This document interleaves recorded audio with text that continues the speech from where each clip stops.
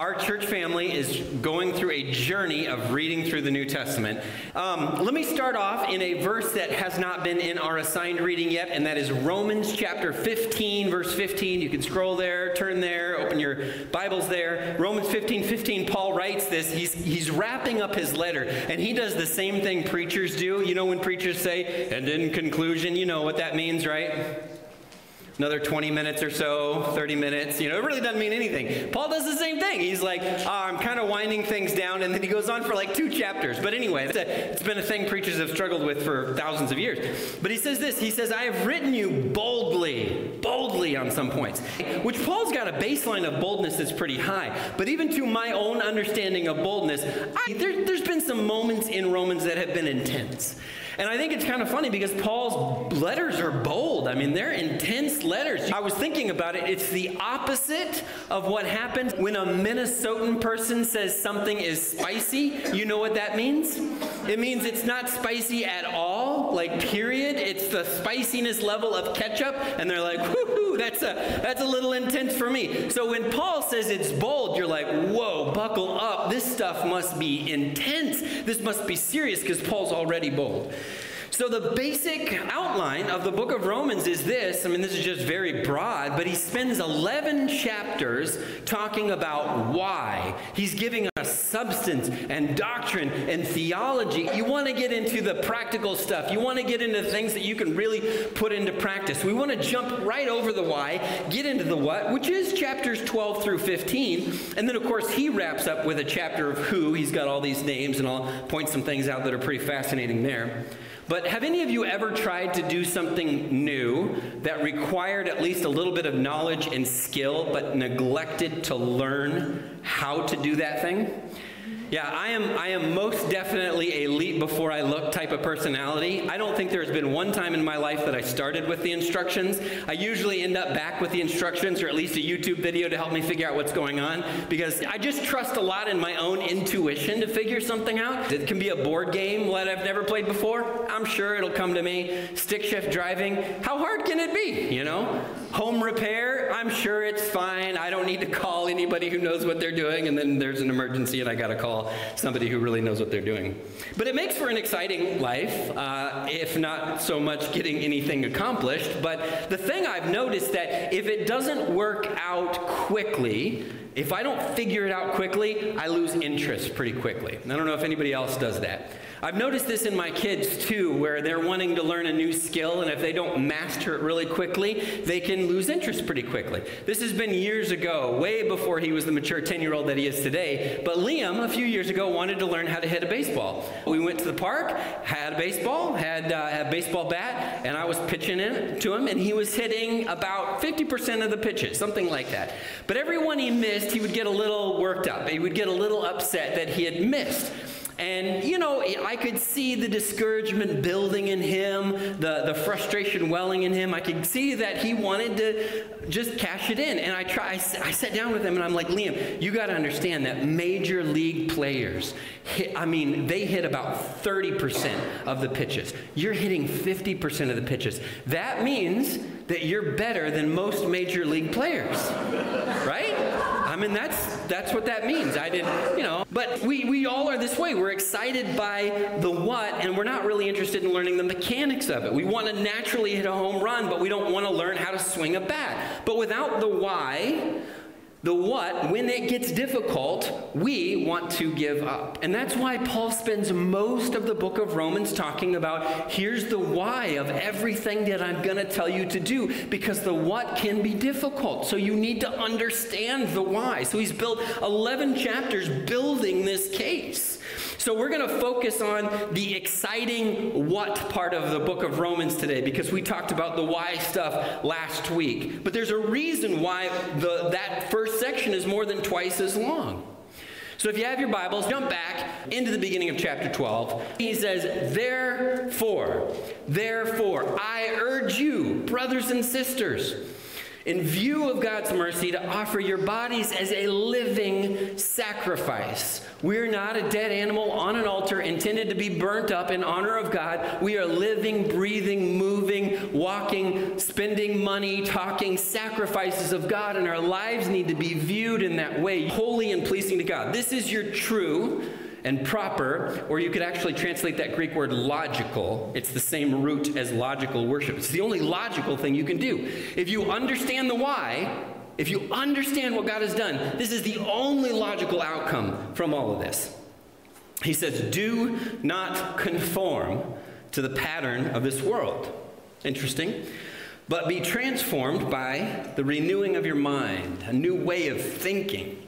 Then you will be able to test and approve what God's will is, his good, pleasing, and perfect will. It's a compelling passage. Every section in there could be a whole sermon or whole sermon series. Now, last week, we talked about righteousness being primarily a church word, but it's really a human idea. Righteousness is to live in alignment with how God designed you to live. So it's not that we don't lie because lying's bad. We don't lie because we are people who are designed to care about the truth, and integrity matters to us. And when we find ourselves beginning to spin lies, we find ourselves out of sync and dislocated with how God created us. So we don't say, I don't lie because lying's bad. I don't lie because that's not who I am. That's not who humans are. And that's why when we do begin to live in those ways that are contrary to the way we've been designed, we feel that dislocation. We feel like something's out of sorts because we are living in a way out of sync with who we were designed to be. That's unrighteous. So it's an important idea. It's a lifestyle more than it is this idea of I try to do the right thing and I make sure I don't cheat on my taxes and I make sure the shopping cart goes back in the corral and however else we might define it. When we think of Christianity, there's one word that comes to mind, I'm sure, for all of us. When we think of Christianity, I'm sure all of us automatically think of rebel. Rebel, right? If you get into what Paul's getting at here, that's how you can encapsulate the idea that he's trying to communicate to his audience. That Christianity is supposed to be about rebellion against the status quo. Do not conform to the patterns of this world. Paul would argue later in the book of Ephesians, he would say, you are being manipulated.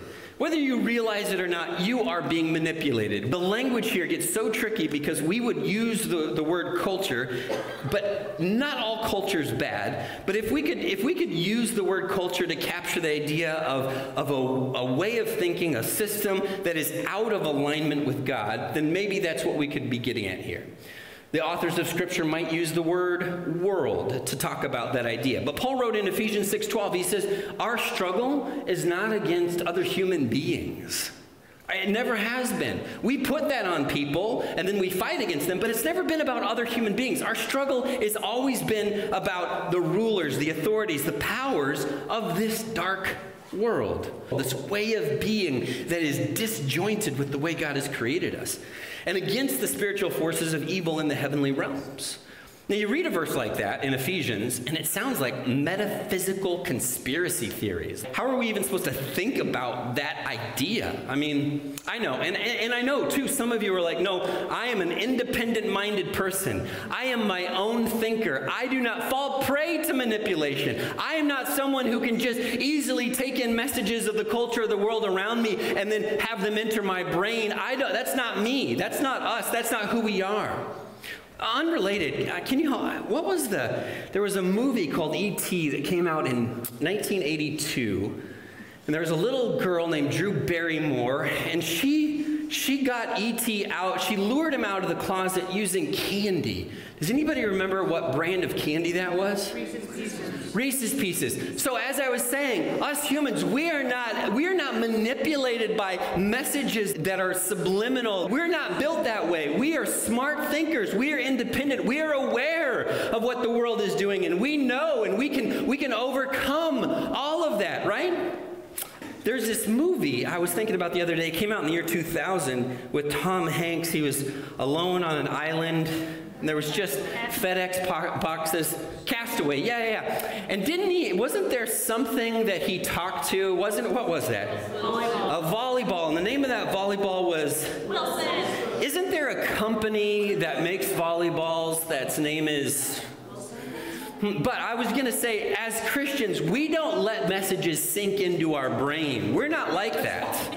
We don't, 40 years later, remember the brand of a candy that someone paid to have put in a movie. The ways that sometimes messaging and marketing and branding circumvents our typical critical thinking filters and gets lodged in our brain because we are part of the world. And Paul says, hey, when it comes to Reese's Pieces or Wilson volleyballs, I suppose who cares? But when it comes to more subversive, nefarious messages, do we think that we're not being assaulted by ideas that are out of sync with who God created us to be? We're fooling ourselves if we think we're not. We're fooling ourselves. When Christianity comes into conflict with what the authors of Scripture call the world, we could call it culture, we could call it society, and those words aren't perfect because they don't perfectly divide these ideas, because there's lots about culture that is awesome, that's great, and that should be celebrated. But when Christianity comes into conflict with those social norms that are out of sync with God, the response Paul is calling for is rebellion. Rebellion against conformity. That's what Paul is advocating for in Christians. And so what I want to do is I want to walk through just highlights of Romans 12, Romans 13, 14, and then middle of 15, just pulling out some ideas of how Paul is encouraging us to rebel against social norms, against spiritual propaganda, against spiritual product placement, and how he highlights it in these passages. Let me give you what I think Paul would say are 3 outcomes to show that you have been manipulated. And here's what they are, at least 3. The first one is divisive anger. Divisive anger. When you are subject to information, the result of which is divisive anger, particularly at those people, you have been manipulated by messages of the world. Divisive anger. Romans 14:10, 16:17. Second one is fear-based, really any reaction. Anytime you make decisions primarily out of fear, you have been manipulated by the culture. I like the news. I cannot tell you, I should start tracking them. How many headlines are XYZ is happening? How afraid should you be? They're not even trying to disguise that we want to appeal to your fear so that you will read this article. They're not even trying to hide that anymore. Anything that is fear-based, Romans 8:15, that we are not given a spirit of fear, that's not from God. And then the third one is redefining right and wrong by any standard that's not God's, Romans 8:3. And I think this is seen most starkly in what is celebrated or condemned by our culture. What is most celebrated by our culture? What is most condemned by our culture? Or what are you condemned for not celebrating by our culture? That's how you see manipulation in the culture. And Christians, and unfortunately a lot of Christians do, they just play a role in this big ugly mess of the world. But there is an alternative way, and Paul is encouraging Christians to be rebellious. Christianity as rebellion, as not conforming to those patterns. So let's walk through what he had in mind. Romans 12:3, the very next verse. He says, "For by the grace given to me, I say to every one of you, do not think of yourself more highly than you ought, but rather think of yourself with sober judgment." Imagine trying to work that into a Disney Pixar movie, if that was the message. Kids, you're great, but not that great. You're pretty good, but not that good. Let's just, let's keep it realistic. Christianity is rebellious. It's different. That's a different message to say, hey, don't think of yourself more highly than you should think. Romans 12:9-11 is depending on how you count, it's like 21 real quick commands, staccato-like commands, where he's just shooting one after another to his audience, saying, this is what Christians do. Just about every single one of these requires some sort of counterintuitive idea to live out. They all run contrary to our default programming. They require rebellion. When he says things like, be patient in affliction. Be patient in affliction. It's so much more fun to whine in affliction. Bless those who persecute you. No, thank you. I would rather curse them and think poorly of them. How about rejoice with those who rejoice? Somebody has good news. They got a new house. They got a new car. They got a promotion. Rejoice with those who rejoice. You know what? I'd rather be jealous. That feels a lot better in the moment. That's what I would rather do. I'd rather figure out how they didn't deserve it and how I should feel bad because I did. How about mourn with those who mourn? I would rather be glad that that's not me and I'm living in relative safety and comfort. That would be great.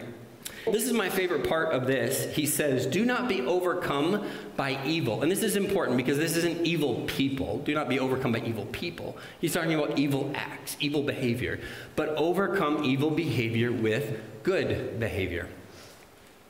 Every superhero movie since, Batman was on TV in the 60s when he was wearing the skin-tight suit and it was kind of cheesy, campy Batman. Every superhero movie, so it's Batman, it could be Superman in the 80s, it could be, all of them have the same basic plot line. And the plot line is this, and I like superhero movies, they're fun, they're enjoyable. But the same basic plot line is that the bad guy does something bad, right? And then the superhero, the good guy, does something bad to the bad guy. And the crowd cheers that he's beating up the bad guy. And then the bad guy gets even more upset and does something even badder to the world. And then the good guy does something. And if you watch some of these movies, by the end of the movie, they're knocking over skyscrapers, fighting each other. I mean, think of the collateral damage happening in these movies. I mean, it's just violence and destruction. And then at the end of the movie, the good guy dominates the bad guy into submission, and the good guy wins and rides off into the sunset. That's every movie. There's no movies that end with, I shouldn't say that because some of you are going to find one, but there's very few movies that end with the good guy not fighting back, taking on the insults, being spat upon, taking up their cross, walking up a hill, and allowing themselves, even though they could dominate the enemy into submission, allowing themselves to be killed. That's just not the message of the way the world works. That's not how our culture thinks. And so Jesus overcame evil with good. And then we sit here and think, well, yeah, but the real way to overcome evil is to bomb evil out of existence. That's how we're going to do it. That's how we're going to do it. And that's not the message of Scripture. That's not the message of Jesus. That's not the way Jesus changed the world. Christianity is rebellious. It's different. Look at what it says in verse 13:1. 13:1. He says, let everyone be subject to the governing authorities. Now that raises a lot of questions, not the least of which is that how is that being rebellious? That's the opposite of rebellious. Submission or subjection to the governing authorities is the opposite of being rebellious, Patrick. What do you mean? The favorite game to play in Bible college, if you've ever been to Bible college, it's really fun because you just sit around talking about the most impossible ethical scenarios. That's all you really do. And so you try to dream up these situations that you'll probably never have to experience, but then you try to ask yourself, or ask somebody else, what would be the right thing to do in this situation? A favorite, a classic, is what should a Christian do in Nazi Germany in 1939? That's like a classic. What should a Christian do? And in fact, Romans 13:1 was used to Christians to tell them you got to go along with what's happening here. But it's always this question of, is it okay to lie? No, God hates lying. It says that very clearly. Okay, but what if you were hiding Jewish people from Nazi soldiers? Then is it okay to lie? And then there's all this argument and debate, and it's real fun, and it's stuff that we're never going to actually have to confront, hopefully ourselves. I say that, and who knows. But we love these. But there are a lot of examples of not Christians or believers not submitting to the government authorities in Scripture, right? Like the Hebrew midwives in the book of Exodus. Pharaoh says, kill all the Hebrew baby boys, and they're like, oh, we tried, but we got there too late. Sorry, Pharaoh. That was civil disobedience. They disobeyed Pharaoh, right? And that's lauded as a heroic act. Or how about the wise men in the nativity story? Where Herod's like, hey, tell me where this king is. I want to come worship him to death too. And then the wise men were like, let's go back a different route. Let's not tell that creepy king what's happening, and let's just do our own. Let's do something else, right? That's a heroic thing, but that was disobeying the government authorities. Peter, in the book of Acts chapter 4, when they said, listen, all right, we'll let you go, but on one condition, you cannot speak any more of Jesus. And Peter said, famous line, we must obey God rather than men. And that's wonderful, that's great. So I don't think it's a very complex idea.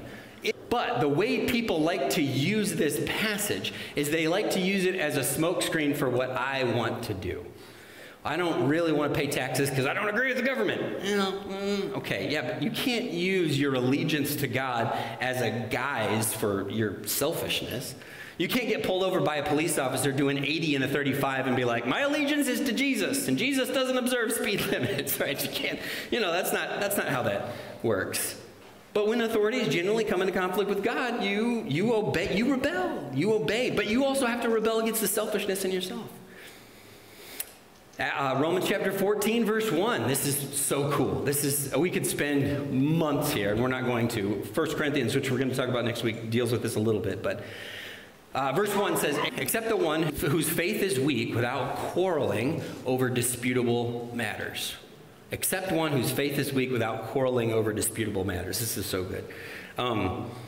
Some of you are really binary, black or white thinkers, and you're just like, there is right and there is wrong and there is no in between. And Paul seems to at least allow for some disputable matters. There's some places in which Christians can genuinely have some disagreement and some argument, right? And maybe if we were to go to God one day and we would say, what exactly is right in this situation, he could clear it all up for us. But there are some disputable matters. The basic point Paul is making is pretty clear. That we should be happy to give up our way for the sake of peace. That's a pretty rebellious idea for modern American individualistically minded Christians. That I should be happy to give something up that is right for the sake of peace with someone who disagrees with me. Whew. That's a rebellious idea to our modern sentiment. But this is funny because the way that this passage has been applied is exactly opposite of what Paul says. See, what Paul said is he said, I should give up my thing for your sake. What we hear is, you should give up your thing for my sake. We totally turned it upside down. Why? Because we're the gravitational pull of the center of the universe. And so everything should be by my definition, and by my preferences, and by my likes and my dislikes. And Paul's saying, no. You should be willing to give those up for the sake of peace with someone else. It's like the story of the brothers and the pancakes, old preacher story. Mom's making them pancakes. She starts off making 2 pancakes. One pancake's bigger than the other pancake. So, of course, there's 2 brothers and both want the bigger pancake. And Mom says, listen, boys, Jesus would want the other person to have the larger pancake. And there's a moment of silence. Then one brother says to the other brother, okay, why don't you be Jesus today? Right? That's clearly a thinker. Why? I mean, that's how we think about stuff. How can we interpret whatever Paul or whatever Jesus is saying so that it really benefits me? So I'm the interpretive principle in this particular passage. Generally speaking, I have been taught, it's been just in the religious atmosphere that the stronger person is the person who has more restrictions on their moral behavior. So if you have a longer list of things that you would not think of engaging in, that must mean you're really strong. For example, this is not a Church of Christ school, but there's a school that's really well known for having incredibly strict student guidelines. And you can go online in March of 2022 and you can look at their student handbook and read through what their expectations are. And so I thought, this would be an interesting thing because this is safe. I'm not going to step on anybody's toes. This is a safe example of how people can assume that strong is more restrictive. So here's some of their rules. It's pretty wild. They have rules about how long facial hair can be. And I don't mean that it can't be too long. It also can't be too short. So there is a specific length for facial hair. Now, some of you are like, wait a second, but what if you decided to grow a beard in the middle of school? Well, they have a rule about that. You cannot. You can only grow a beard on your Christmas break or over the summer. That's part of their rules. And if you think that's bad, you can't chew gum. Period. You were expecting some caveat right there. We can't chew gum. No, you cannot chew gum. Chewing gum is wrong, I guess. This is one of my favorites. People of different genders are assigned different stairwells. So only guys can only use this stairwell. Girls can only use this stairwell. What happened is some students got caught doing something and they said, okay, new rule, and now it's in their handbook for time and eternity. I don't know how that applies to elevators. I want to call somebody up and say, what about elevators? But the presumption is that these are strong Christians. They're strong because they've got so many restrictions on their behavior. But notice what Paul actually wrote in this passage. Except the one whose faith is weak without quarreling over disputable matters. Verse 2, one person's faith allows them to eat anything, but another, whose faith is weak, eats only vegetables. Quite the slam on vegetarians in this passage here. Did you know that? It's pretty interesting, Paul. Now, there was some subtext. There's some cultural issues that are going on, and there's some people that assume these dietary restrictions made them better Christians. And Paul's saying, no, that's not the way it is. You don't have to be a vegetarian to be a good Christian, and there's all kinds of things that you can unwind there.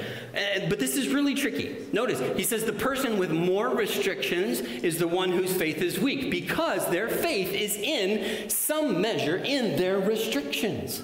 So it's not like I'm saved by Jesus, it's say I'm saved by Jesus and eating veggies only. That was the problem Paul's trying to address. Now this is why this is really tricky, church, because your faith should result in sacrificial alterations to your daily life. There should be things that you do not do because you're a Christian. Not to garner favor with God, but because you have been saved by God. There are things you should not do, but your faith cannot be in those things. And it's such a tricky maneuver to walk because we get so confused about, well, I'm better than them because I don't do this X, Y, or Z.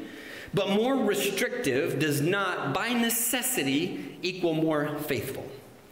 In this case, their restrictions stemmed from weak faith. And I think it's because their trust was in the restriction. And so Paul says, hey, it's about faith. Strong, weak faith. Now to add some confusion here, because that's what you want. He talks about this in other letters he writes, because some people justify indulgence as evidence of spiritual freedom. Some people are, I'm so enlightened, I could never restrict myself like those other unenlightened Christians. And so Paul says, no, you cannot use liberty in Christ as this veil for selfishness. And that's a whole thing. We could talk about that for a while. But the strong, weak dichotomy is about faith. That's countercultural. That is rebellious. Romans 15 wraps up with some notes. He has some plans to go to Spain, and he wants their support, and so there's this whole thing about what he wants to do. And then you get into chapter 16, and it's really cool. It's all these names, and we might be tempted to skip over this, but don't skip over this.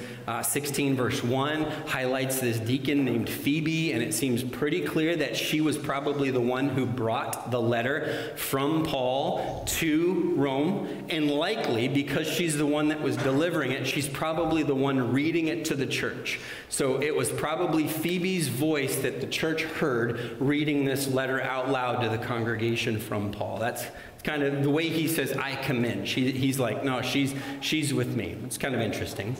Verse 16 is the verse where churches of Christ anchor our idea that we need a Church of Christ on our name. And can I poke a little fun at the Churches of Christ for a second? I mean, I'm born and raised Church of Christ. It's so funny that we're like, yes, Church of Christ. But we only like one half of this verse.